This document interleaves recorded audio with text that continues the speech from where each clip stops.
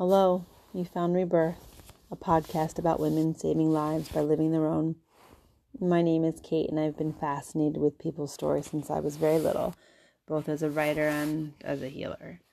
Today, we have the absolute joy and privilege to sit down and slow down and take a sip of wisdom with Kim Murrieta. She is a Waldorf-trained teacher. She's a biographical practitioner, which I can't wait for you to hear more about that, an art therapist, a creative, and an entrepreneur. Kim joins us from the pristine island of Kauai, where we talk about the very unfinished business of being human. Can't even say the word. The intrinsic dignity in a life lived. And we talk on the tenets of Waldorf for child development and education, no matter your age. I have, as I tell you in the podcast, Kim is one of my dearest friends, and I consider knowing someone that lives a life so truly committed to craft and beauty and belief. Kim lives a life that she believes in, and that is, I think, one of the highest compliments I can give. We lived together in Kauai for a little bit. I've known her for a long time, and I laugh because my East Coastness and get things done and my speed was fascinated by this life of beauty that she creates and her depth. And when I watched how she cared for children, and she's a teacher. I mean, she is a trained, in-depth, articulate teacher. Yet as an educator, and I educated older children and adults professionally, and then more expansively now in a different realm, I have a special place in my heart for people who can have the patience and the expansive creativity to hold a child in their mental, emotional, physical, and spiritual capacity, such as Waldorf asks of their teachers, and specifically what I witnessed in Kim. And actually, for me, Kim informed my desire to investigate Waldorf as an adult, because it was so healing, and I truly mean that. And I liked education, and I performed well, but I had never seen a classroom that was adorned in art and threaded through with storytelling, and such care was given to every aspect of information shared and expectation that I was correctly baffled and had to reorganize my concept on education through meeting her. So this episode addresses all ages, and Kim has a beautiful invitation for us in the bedraggled year of 2020 to slow down and to reconsider as we head towards the winding down of the year, which is also the spiral of winter and heading towards solstice.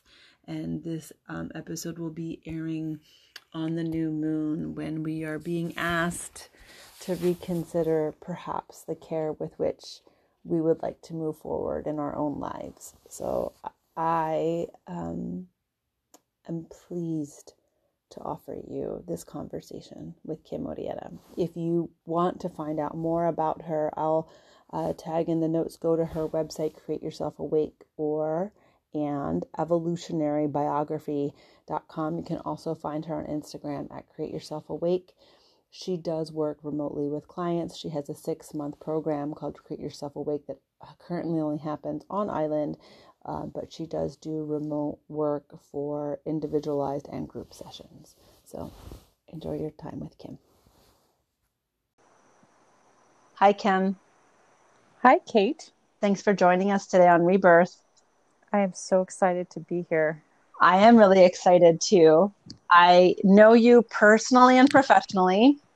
Yes, you do. And I still feel that I can unbiasedly say that you are a exquisitely talented woman and teacher. Oh, that's a high honor coming from you. You and I share a whole lot in our professional lives, aside from our deep friendship.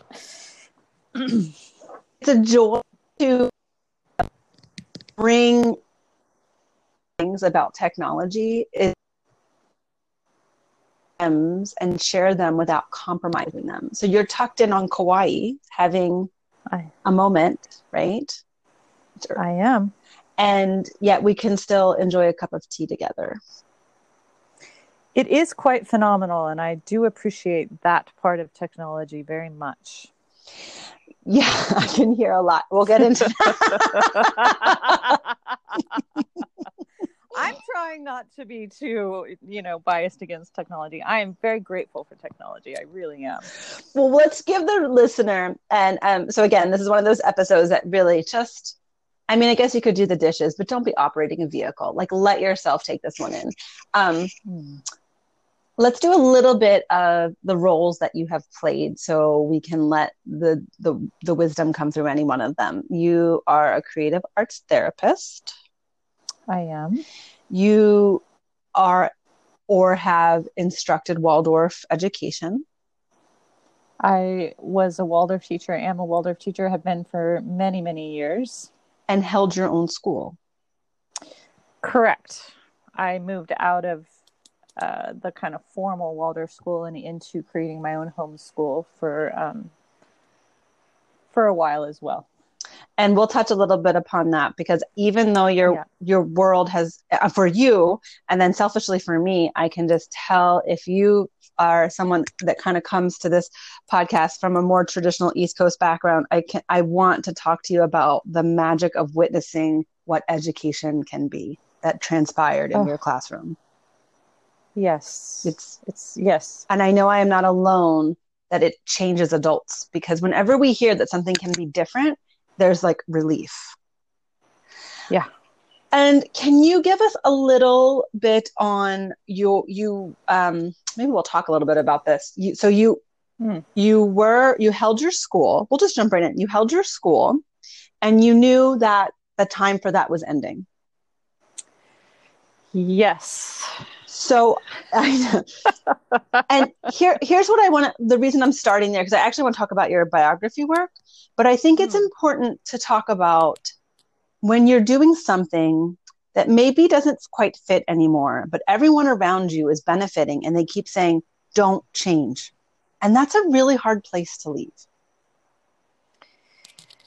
It's a very hard place to leave. And I am still, even though I've said no to being in the formal classroom with the children, especially with COVID times, I had a whole lot of people pulling on me to go back into the classroom. And it's a hard place to leave, because teaching children in Waldorf education and holistic education, we could drop the word Waldorf, is so near and dear to my heart. And it's not that I don't completely love or want to devote myself to that kind of thing that I can do, but it was, I mean, there's so much I could say about it, but it really wasn't right for me anymore. And it took a lot of courage and a certain amount of being able to, and this comes with age and experience, being able to stand up and in knowing when life is asking you to turn in another direction.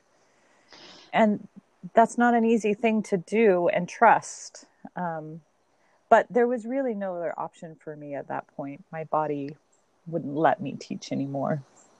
Isn't it interesting when something can be true and clear and still difficult? And it's a sneaky place for doubt to come in, right? Oh, there was a whole lot of doubt, and I actually held on for it too long and this I've had in other moments in my life, where if I'm not really responding to what I know in an internal gut place, then the outside world or the universe or whatever kind of languaging you want to use, then will just take me and place me somewhere else. And that's almost what happened with this one. It was like, no, you cannot be doing this anymore. You need to move over here.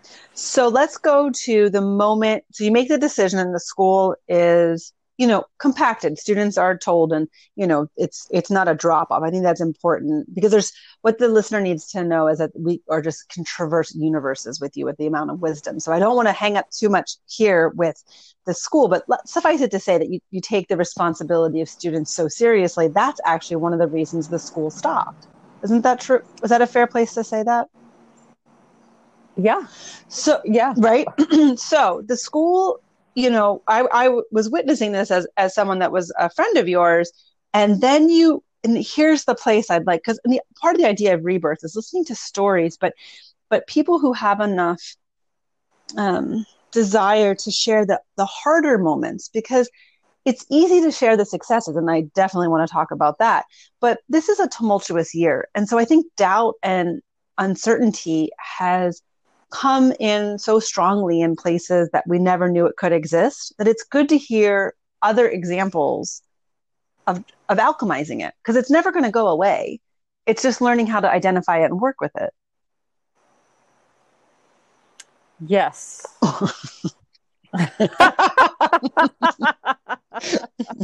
Well, I'm saying it like that because it really was, I'm leaning into my biography language here, of the biographical work but it was really, I call these destiny moments, and we can show up for them or not.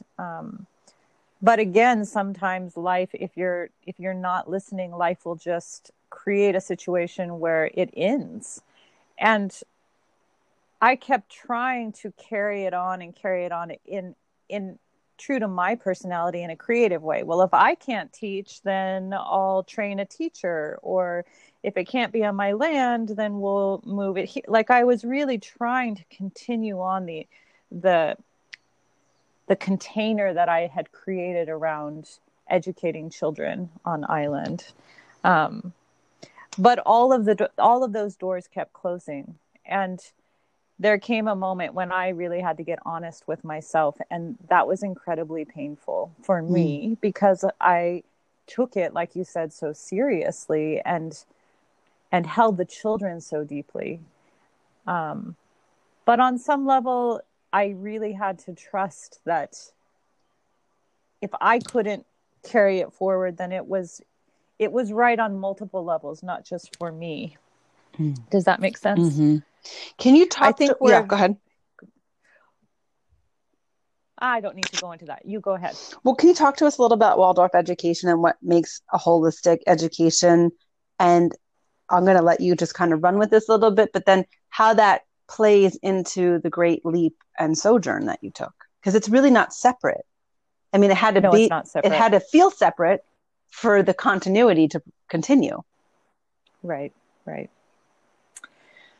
Well, for those who know nothing about Waldorf education, this is my way of putting it into like a little essence statement. It's born out of the works of Rudolf Steiner. He was a philosopher, spiritualist, very deep thinker. And in my early 20s, when I was studying child development, when I encountered Waldorf education, I had never experienced a form of child development that was as deep as this. Whether or not Waldorf education is right for every child in the world, that's another discussion. But as far as the depth, I could study it for lifetimes and still not get to the bottom of the well of the wisdom. Now, on a layperson's level, when we speak about holistic education is thrown around a lot these days. And it's an interesting thing for me to watch and to think, do we really, really know what that means when we say it?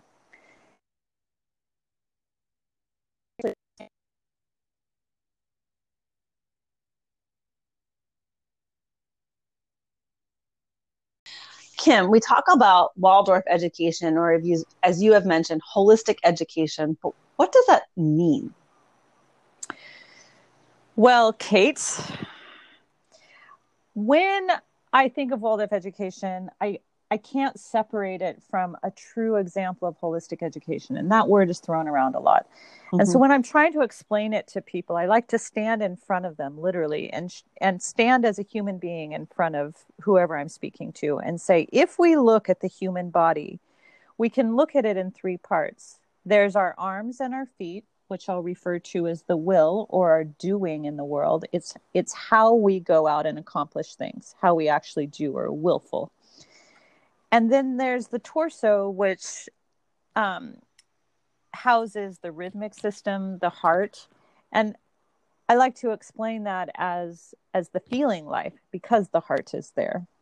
And then there's the head on the human being, and that's the thinking, or the brain is there. So when we speak about holistic education, if we're truly educating the whole human being and we actually look at the human being, we need to be speaking to the will, the doing, the heart, the feeling, and we need to activate the mind, or the thinking. And if we're not doing all three of those at the same time in every lesson, in every class, in every theme, in every year, then we're not truly educating in a holistic way. And with children and with adults, because when I moved from children to adults, the reason why I moved is because the adults kept saying, they'd come into my classroom at night for a class, and they'd see the stuff with the kids and hear me talk about it. And they say, we want you to teach us like you teach the children. I 100% can attest to that statement personally, and hearing other people say it. So that's what led me out of the classroom and into committing to adults was, okay, how can I speak to the head, the heart, and the hands, the thinking, the feeling, and the willing, so that we feel whole?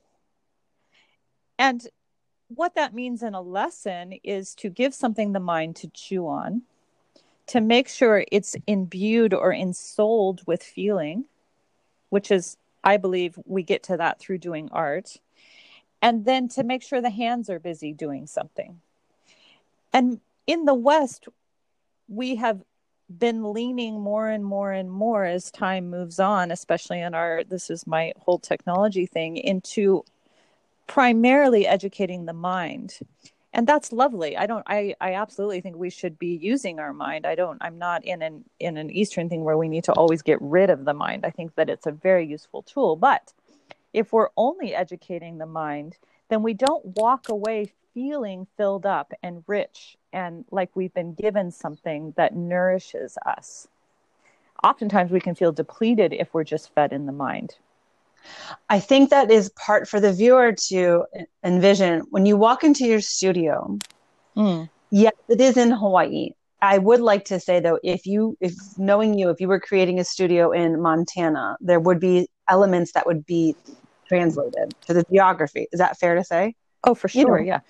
Yeah. So although the children are exceptionally gifted to be surrounded by open windows and luscious beauty out the window, there is also a tactile warmth inside the classroom that myself and others have literally had a visceral response, some awe, and I'll be honest, a little bit of grief, because it was oh, wait, you can be educated like this? Yes. It doesn't have to be pale, cold, metallic. It's institutional beige. Yeah, I mean, it's that. How do they always pick that color? I mean, know. To walk into a classroom where art is hanging, and there's been a moment where I taught a small lesson in your class, as you've brought in other, adults of excellence, depending on the children's age or whatever, and to witness these children's self-possession was astonishing. It was absolutely inspiring to realize, because I think sometimes, depending on where you are and what your background is, you might hear Waldorf education and not understand the depth, intricacy, and I'm going to use the word efficiency, because actually when you slow down to include the whole person, you actually can take them somewhere. Well, and I mean, I get chills when you say that. Waldorf education is commonly referred to as, oh, that's the school that does the art. Right. Well, it is. And I like to correct that. I really do. It's very important to me to correct that, because I correct it by saying, yes, we are the school that does the art, but we're not the school that where you go to an art class. We are the educational system, the curriculum that uses art to illuminate knowledge. Mm-hmm. And when you do that, it sticks, because you've awakened a feeling to it. But it does mean you need to slow it down. And in our fast-paced society these days, where we want more, it can trigger some people of thinking they're not getting enough. And it's a hard thing in our times to have people have an experience where they realize, oh, less is more. And that's a cliched statement, but it's not even less, it's that it's embodied. I just want to keep saying that it's embodied and it's ensouled. And when we walk away being moved by something, we're going to remember it. When we do something with our hands and our heart is involved, and then we understand it, it penetrates all of our physiology. Whereas when it's just being thrown to one part of the body, we can go the other way. It can be only art. I don't believe that that's healthy for the human being either. That's when you lift out of your body and it's all good and it's beautiful and, but it's not grounded in something. Mm-hmm. Thank you. For me, I get nourished just hearing some of the philosophies that you work with, because they're true. Yeah. I'm a little biased, Kate, but I believe that it's true. That's fine. I'm allowed to have my opinion on what's true. But we are humans. So it doesn't matter if you lean in, like, we are humans. We do have all those pieces that you've spoken to, whether we acknowledge them or not, they exist. So we have a woman teaching a phenomenal service of an education, and then and loving what you do, even though you're saying your body and yourself is knowing that this is coming to an end, and life is moving you, is kind of saying, no, you're doing this. The reality is that you buttoned up your life and went on a major sojourn. I did. How long were you away from home? I was away for 6 months. So I was stopping the school. I knew that I needed a break. I was inspired living on an island very far out in the ocean. We have to work hard at finding new inspiration. And there was a body of work that I had been inspired by and wanted very deeply to know more. And I figured, what better time than in this transition of teaching the kids and committing to the adults to leave and give myself a break, refill up my cup and fill it up with something that I was very passionate about and wanted to know more about. So it's harder to do that when we're older than in our 20s. That's what I want people to hear. Like, you were midstream. It wasn't like, oh, this is my travel year and I'm leaving mom's, or I'm just taking a year in whatever, or waitressing. That is not what this was. This was a business, a home, a total pivot moment. Like you had mentioned, it was a destiny moment. This was not just sitting on, oh, I have this major safety net. I want that to be noted. No, I had to work very, very hard to raise the money to figure out how to transition my property, my studio, into other hands for 6 months and be well cared for, and financially be able to support myself for 6 months and pay for another training and go abroad. And, there was a lot to it.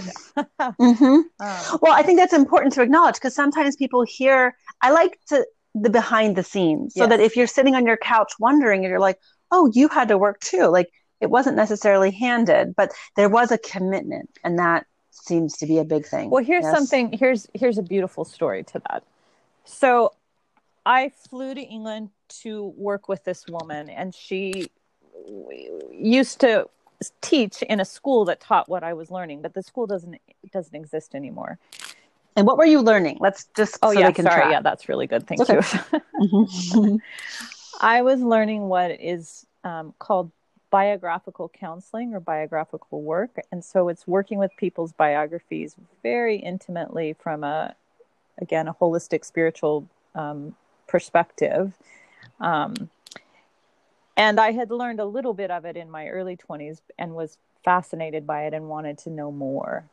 So biographical counseling, you work one-on-one. Biographical work, you work with people's biographies within a group.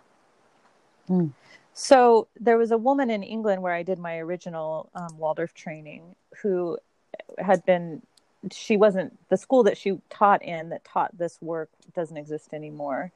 And a friend of mine knew her and went to her and said, I have this woman friend who really wants to learn this, and I'm wondering if you would do a custom training for her.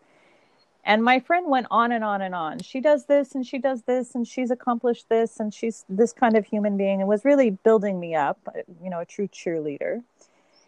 And when I got to England and to my teacher, because she said yes, in our first session, she sat down and we were sort of, you know, acknowledging what it took for us to sit in the same room together. And she said, you know, when Annie came to me and was going on and talking about all of your accomplishments, internally, I was rolling my eyes.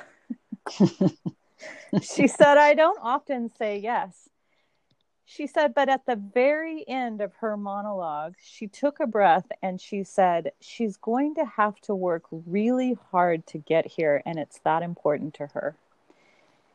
And Ileana paused and she said, that's the moment I said yes, because I wanted to meet your striving. And it silenced me. I thought, what a profound thing that it was that she was moving towards me with. It, you know, it was if it had come easily and I could just fly over there, it might not have happened, Kate. But I had to work to do it, and I had to want it that badly. And so that I needed to rise. And in my rising or striving, she came forward. And that was just a very potent beginning for me of being met in such a deep way, which, yeah. So anyway. I think those spaces acknowledge, which I would use the word closer to apprenticeship because of its intimacy. Would that be fair? Like it wasn't something that was, okay. And when wisdom traditions meet in that way, it's a reminder to us that not everything comes in a guaranteed, predictable fashion. And in fact, some of the greatest things come in places where you really can't see further than 6 feet in front of you. Right. Or 6 inches, really. Yeah. So you're sitting with someone who the seed was planted. I mean, it is the same family of wisdom. Is that fair to say? So the Waldorf. Oh, correct. Yes. Yeah, absolutely. Sorry. And no, you're not. Yeah. I'm just asking because I feel like I'd love to talk a little bit about the biography work. And I feel like, well, there's 2 things. One, there was a phrase I heard recently that I shared with you and asking to come on and talk about, you have to consume what you create. And that phrase is still working in my brain about what that means to me.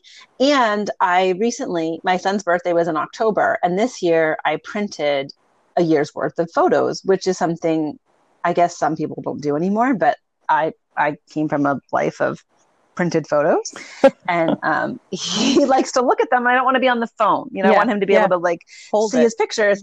Yeah. And so as I was printing in the year that is 2020, that has so many adjectives to it, I was confronted with the reality of how much beauty was in that year. Oh, right. We were in Florida. Oh, right. We were in Kauai. Oh, right. Spend time with his cousins. Oh, and so I was sitting with, I'm not downplaying the other reality of 2020, but I am looking in the images of a child that was gallivanting, and that I might have been missing that beauty if I didn't make space to integrate it. Yeah. Because the unknown and all the things that aren't the way that I had, kind of been shucking and jiving as we do when we live our life and we think I'm just going with the flow, but we're actually constantly manipulating to get where we want to go, which is good and not good. It hit me very profoundly of like, oh, this is what they're talking about, whoever the they is, about, being in the present moment, because those moments existed too. And so I'm fascinated about the idea of the biography work. And if you can, I know it is vast, and so I have no expectation that it can be encapsulated. But can you, in a year where people are sitting with, during different parts of the year, I know this is a very long lead in, so go wherever you would like, but people talk about, oh, well, there's been a lot of economic change, so a lot of new businesses will start. There's going to, so people are sitting with their life has been reorganized, their economy has been reorganized, good, bad, or indifferently. And that brings up, well, is this the time for me to? And I feel like if you aren't digesting what you've already created, it might be really hard to hear where the road is trying to lead you. And so I feel like your biography work isn't prescriptive, but I feel like it somehow addresses that. Well, I mean, I can give an example that I think will relate to what you were talking about with printing out the photos for your son. So in the biography work, there's a lot of different ways that I can do sessions with people. If it's the full meal deal where we really go through your entire life, then I stand witness and I'm there to facilitate and bring forward the stories of your life. And we tangibly write them down so that we can start to see patterns, see mirroring moments, see planetary moments. But one of my jobs as the person that is accompanying you, companioning you, is to typically, I wouldn't, I'm always, typically what we do in life is that when we're talking about something that has been big, is we go to the trauma hit. We go to where it was painful and we retell the story. And what happens is we get in this loop of telling the story in the same way over and over and over again. And so one of my jobs, one of them, is to help broaden and contextualize the events. So 2020, we've sort of washed over 2020 with these catchphrases, and it can put it in a negative view. We're making fun of how intense it has been, and this is all true. But like you said, when you got out the photos, you went, oh, wait, we were here, and there was this moment, and there was this moment. And so what I'm doing when I'm listening, hopefully I'm being a skillful question asker, is that I'm helping you to bring out the context of the whole story. So where was it located? Was it sunrise or sunset? Were there flowers blooming? Was there another person there? What else happened in that week? Who was the helper that you didn't even know? So that you begin to see it from, again, using this word, it's our buzzword in our podcast, is that you begin to put it in a holistic environment. So it's not just, yes, we were hit by the trauma. Yes, it affected us in a particular way. I had a woman who one of her biggest events in her life was a major car crash when she was little, in which her whole family was in the car. And as we were exploring that moment, and we would constantly come back to it in our sessions as we moved through her life, because it was such a poignant moment, that she said at one point, through this work, I've started to go back to that moment, and I actually raised above the car crash and saw that there was a beautiful sky in the background and that there were people coming to help us. And she never saw that part of that event before. She pulled back and she was like, oh, it was a beautiful day. So I don't know if that's okay. Good. Yes. So again, it's work where we start to rearrange how we're relating to life, and we begin to see it in a broader view. I always say that if I were to kind of essence it, that I'm hopefully going to offer you a bird's eye perspective of your life. Does that scare some people? Yeah, they're terrified. Yeah, no, it does. I mean, I have people slinking through the door, Well, life is confronting in our own life. I have Mm-hmm. there's this phrase in the biographical world that, your life is your dignity. And, Mm. whether I'm teaching the biography work in my course, Create Yourself Awake, or I'm doing private biographical sessions, or I'm working in groups, I watch people's faces when I say that, and they can pause and then ask me, well, what does that really mean? I had that happen in my 6-month course just recently. Well, what does that really mean? And I said, what does it mean to you? And the woman said, I'm not really sure. And I said, are there any moments in your life where you put your head down when you're talking about them? She said, oh, yeah. And I said, well, that's what I'm talking about. I want us to be able to rise, and I want our shoulders to go back and down. I want our eyes to soften, and I want us to be able to speak those stories without a constriction in the throat, and to rise into the dignity of all of our life, not just the accomplishments.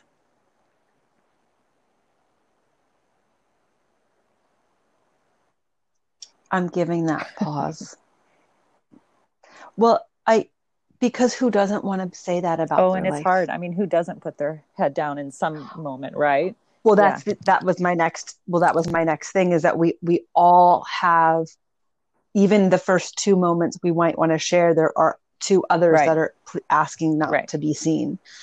So that invitation is a profound one. And I'm wondering, just in a conversation, not in like a definitive, I'm wondering, in working with different people, and I'm certain that everyone is different, I'm also certain there is a commonality. And so what are you seeing as some of the things that help people reclaim dignity?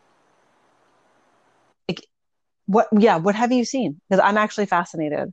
What do you feel, are you learning? Meaning, if you're an artist, you're like, okay, well, I don't know what brush I'm going to use, but if I'm working with this texture, it'll probably be one of these three. So are you starting to see a tenor that will help that, even though it will be specific to each person? Do you have any insight for us that we can tuck into our own pockets for self-exploration? Well, one of the things that comes up for me is working with somebody consistently over a long period of time.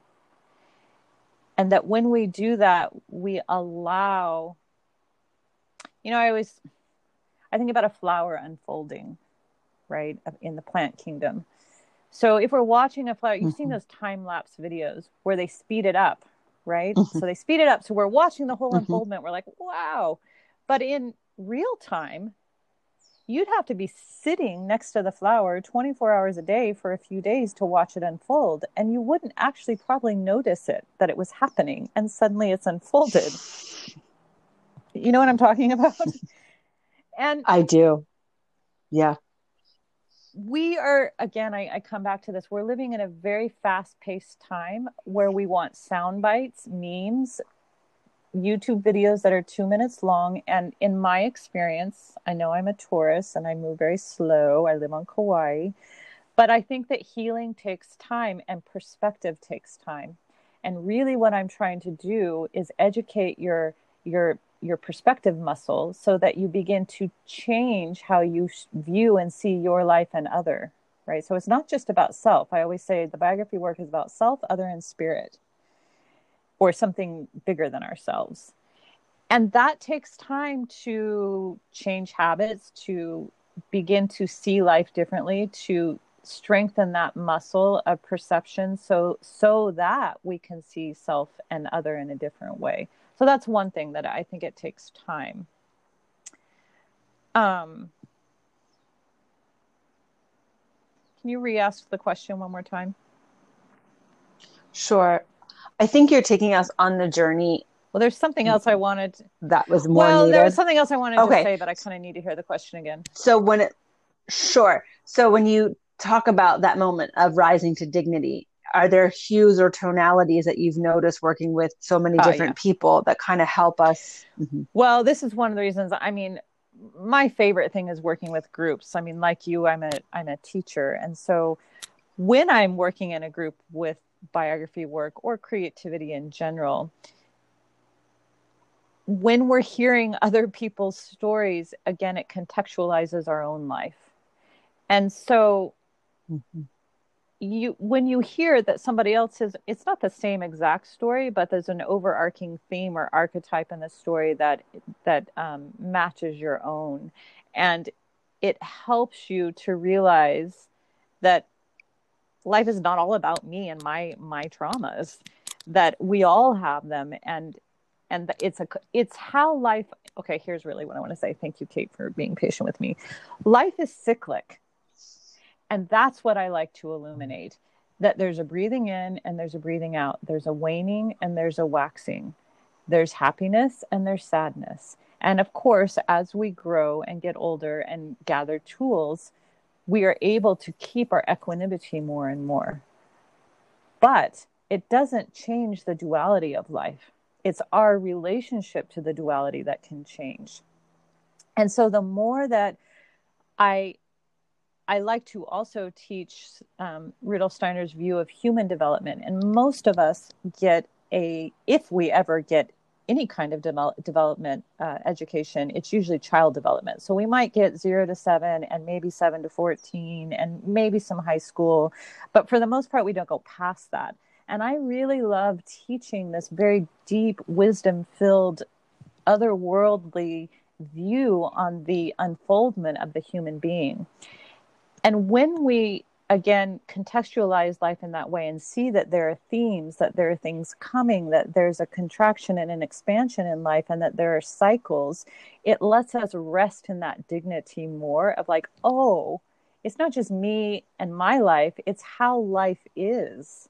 And we can settle into a breathing into it a little more, with more calm and vitality and acceptance. Can you talk more about cycles? How if an adult might be hearing for the first time that there is development, because we just are like, and then you're grown. It's just the physical, and then you're grown. Off with you. Right. Right. And so can you address a little bit of that in whatever area you've seen that, whether it's your Create Yourself Awake course, your biography work? What would you like to say to the adults that walk into that studio or are listening and they go, oh, it could have been like this? Are we lost? Has the moment passed? Gosh, you're touching on one of my near and dear subjects. I could go in so many directions. So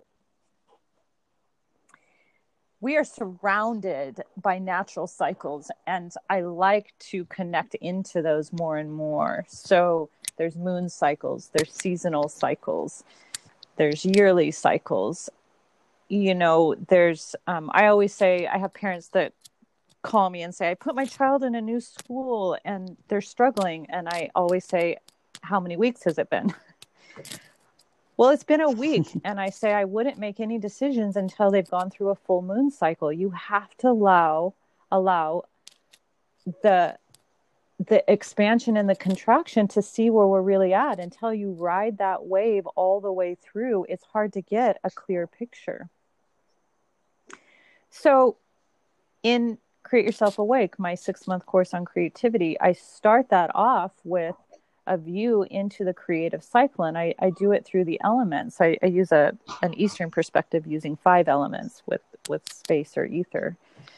But what I'm trying to illuminate is that whether or not you start with fire and you move to air and then to water, it doesn't matter to me where you start in the circle. You start somewhere and it continues. It doesn't end. And until you understand each of the elements within that cycle, you'll hit one, which is usually your weak link. We always have one that is our weak link. And then you want to walk away because it's difficult. And I go, if you understand that that's where you get stuck, but there's this thing on the other side that happens, you can breathe through it. So there's that. In the biography work, Steiner views human development through 7-year cycles, and each 7-year cycle is ruled by a planet. And you don't need to understand or even believe in that to engage in the work. I hold that space for you.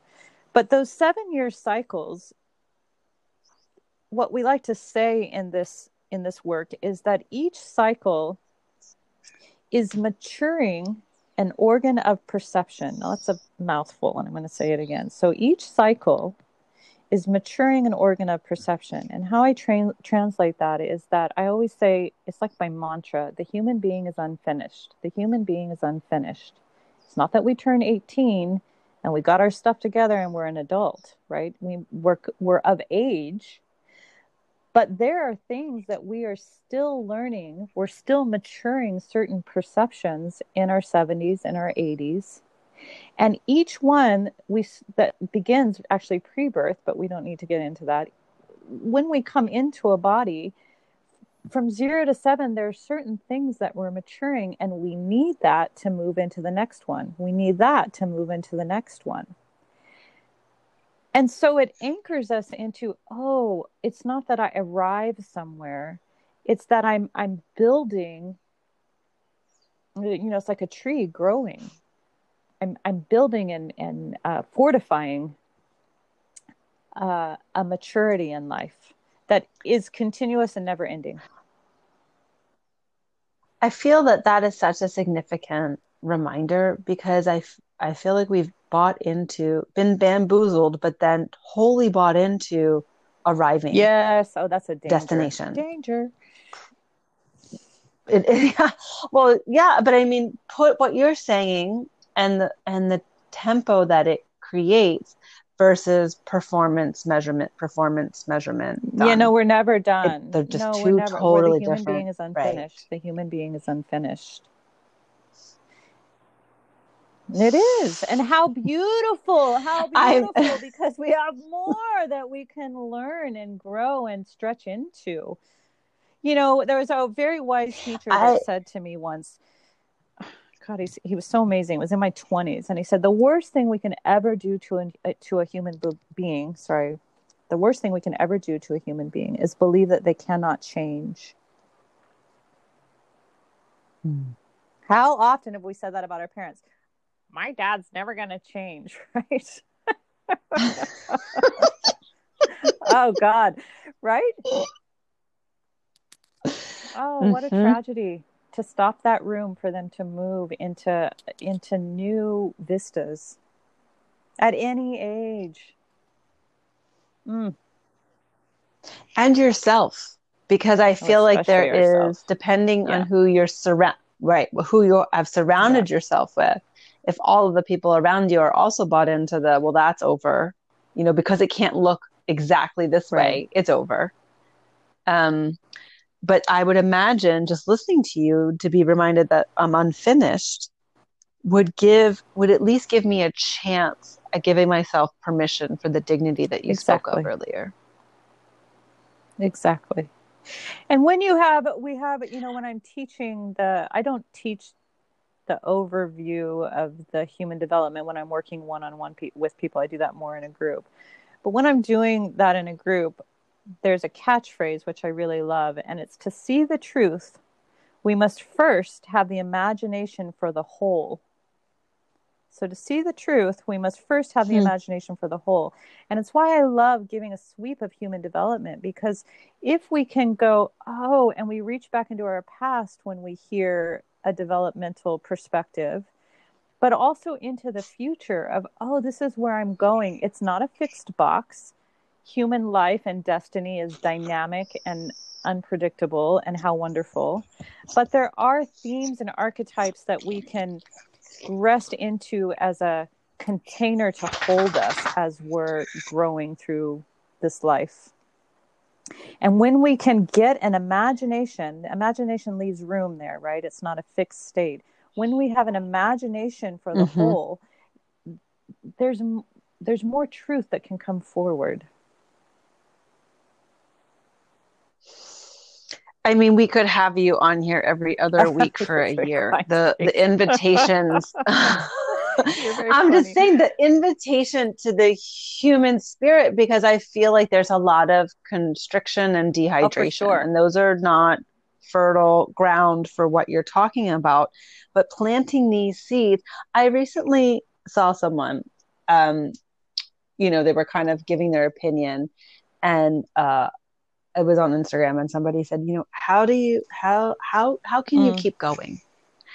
And the man answered, he said, I plant the seeds, God does the watering.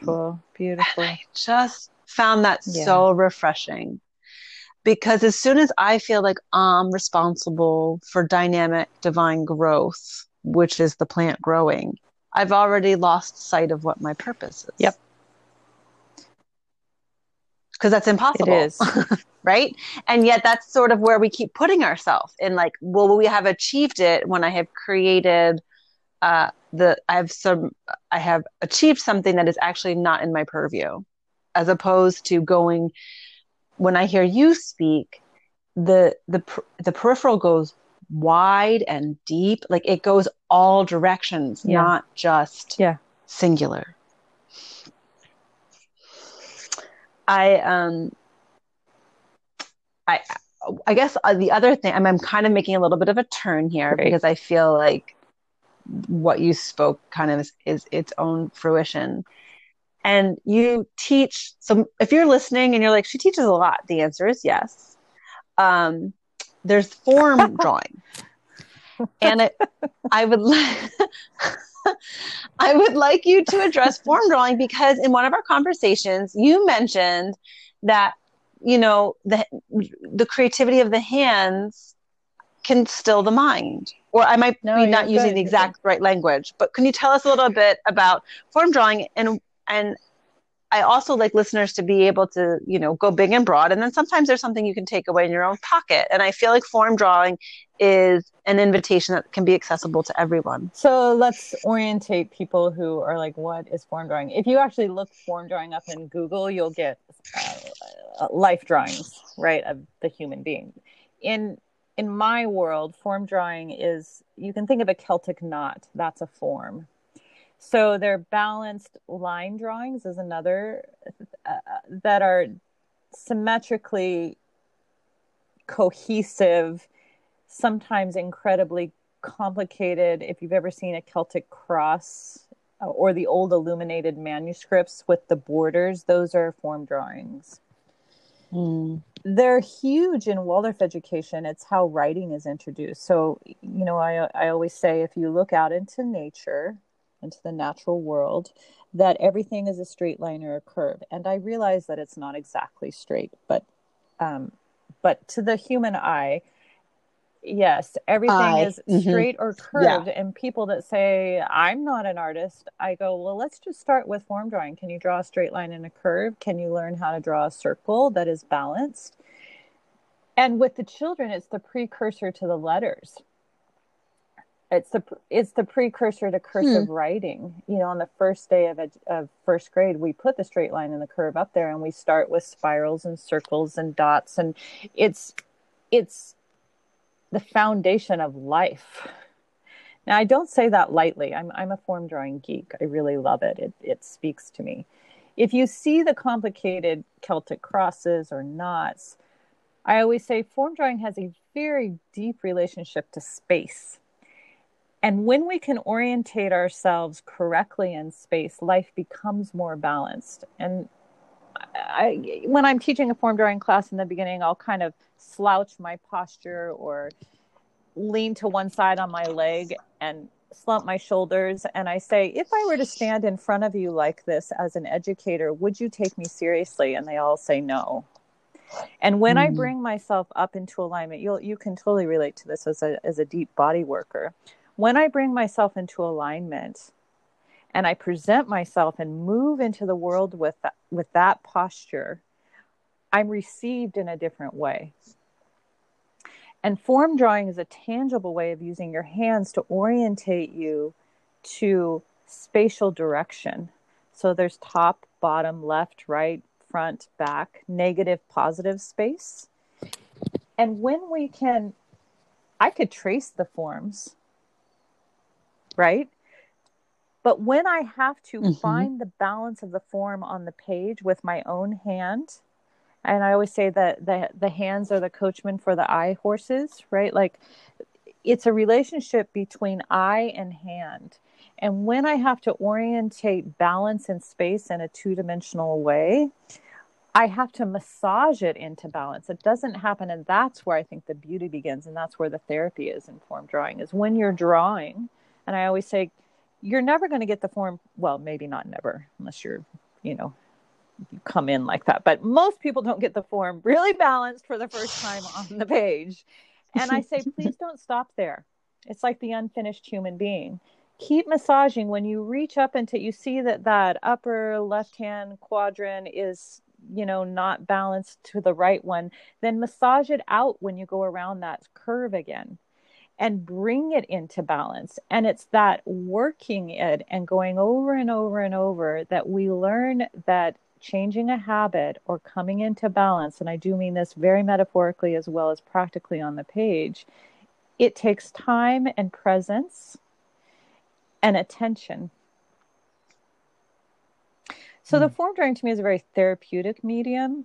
I like it because it translates, the languaging for me translates to the metaphors in life very easily. It's a simple language that people can get. Oh, that's how it, you know, I always say also it relates to the physiology. If you've got a crunched up spot in your form in the lower left hand, maybe you've got your left hip is out. It can be as simple as that. I don't know if I've gone where you want me to with form drawing, but I could go on.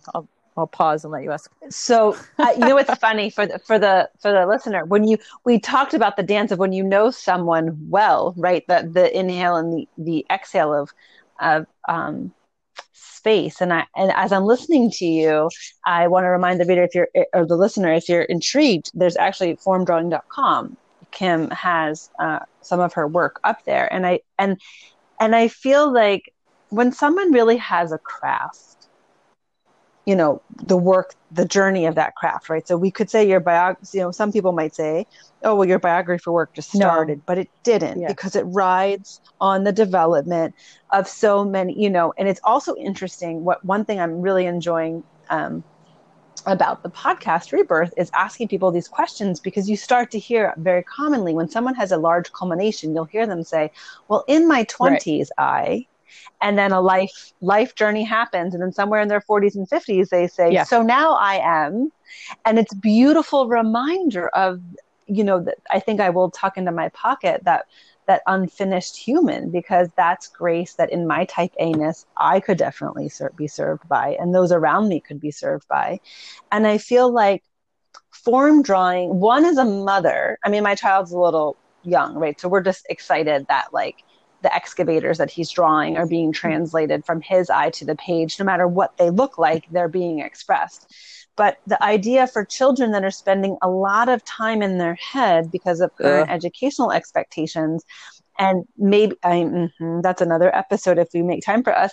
And, you know, for some of the mothers that are in a colder area, they're all talking about winter, you know, we will still be going outside, but it's different. But form drawing and bringing, even if it's not official, right? In some ways, the invitation to this, which you could practice, meaning if you're an adult, you have the space to go deeply into a practice. And if you're an adult that has a child in your purview, you could bring something simple where together you're starting to come into concentration and focus.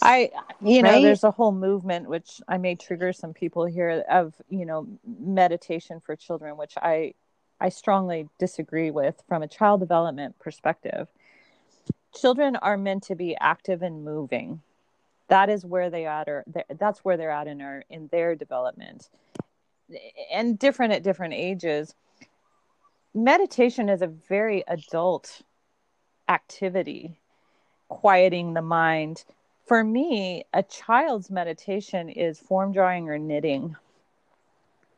Their hands are busy, and it's the rhythm that takes you into the quiet mind. It's the rhythm that calms the nervous system, but it's active.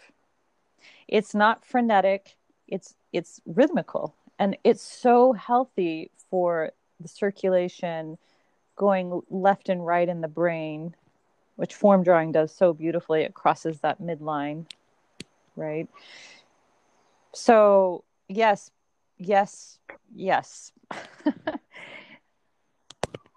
I'm going to share a little personal story because I feel like it addresses your professional journey a little bit.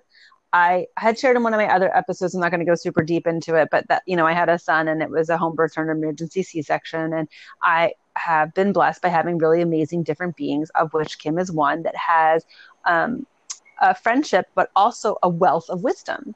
And I believe that, and have part of my belief has been bred by the people around me that have shown me something that I probably wouldn't have come to on my own family line, that you can rehabilitate a birth story. Yes.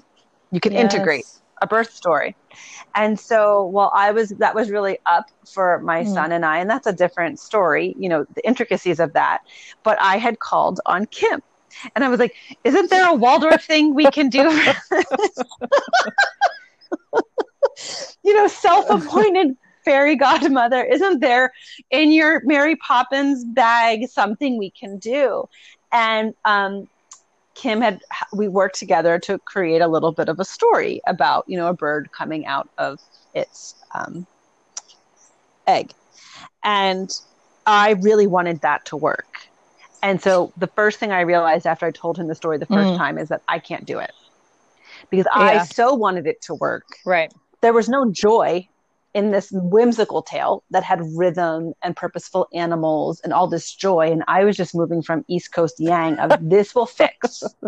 Yeah, no, it's beautiful. I'm just being honest, right? So I was like, yeah, that's not going to work. And so I stopped for like a week or two. And then we read it a couple times, and I'm going to tell this from my perspective, not from a person who is gifted with young children's perspective. I thought, okay. But then, about 3 or 4 months later, someone recommended the book Not Related, because I said, oh, we're going to study birds. Well, we read a book called My Nest is Best. And he started talking about birds and eggs and birds and eggs. And then all of a sudden he started talking about him and him coming out. And then another month or two after that, he told me, I got stuck and mommy needed to help me. Yeah. And I thought, this was 6-7 months, this story. And I feel like I get such benefit from your wisdom, that part of the reason I wanted to put out into a world that wants us to speed up, that I knew enough in my brain, although it was not connected to my actions, that the way I was approaching helping him was the antithesis of what he needed. Yet I kept going, and part of that meant learning from a different skill set, the softness of it. And then all of a sudden he popped out on his own with that story. Yeah, it wasn't prompted. And I'm sharing that as a compliment, as an insight. And perhaps what I'm hearing for myself is we can give ourselves that timing too. That's not just something we have to afford our children. Yeah, beautiful, Kate. And when we do, you just experienced it. You're giving it to your children. It has to start with us. Exactly. Kim, I thank you 108 times for making the time and space to share some of your insights on rebirth. And we definitely want to have you back. And if you're listening and you're like, yeah, I need to hear more of what Kim has to say, there's a couple places that you can be found. Correct. Is that true? Form Drawing is one website specifically for that. Create Yourself Awake. Is that your primary website? I would say yes. It's the website that gives a full scope of my 6-month course on creativity. And it gives a real window into my relationship as a creative arts therapist.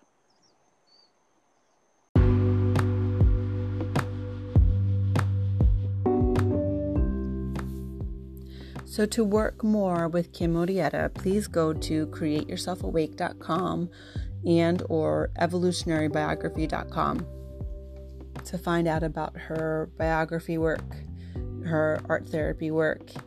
And if you feel called to work with her or you're curious, send her an email, tell her that you heard about her work at the Rebirth podcast, and set up a consultation to see if she has the alchemy that you're needing. I can personally attest that she has a wide toolkit to help the head, heart, and hands of this human life. We at Rebirth appreciate you. Thank you for liking, subscribing, donating, sharing. Even those of you who have been leaving testimonials or reviews on Apple and Stitcher, it helps another person find us. So that's a great way to give back to Rebirth. Our last episode for season 3 is December 21st, and we'll be back in season 4. We are accepting sponsorships. If you have something that you feel really resonates with our community, please send an email to kate@katebrenton.com and reference the Rebirth podcast. As always, thanks for listening.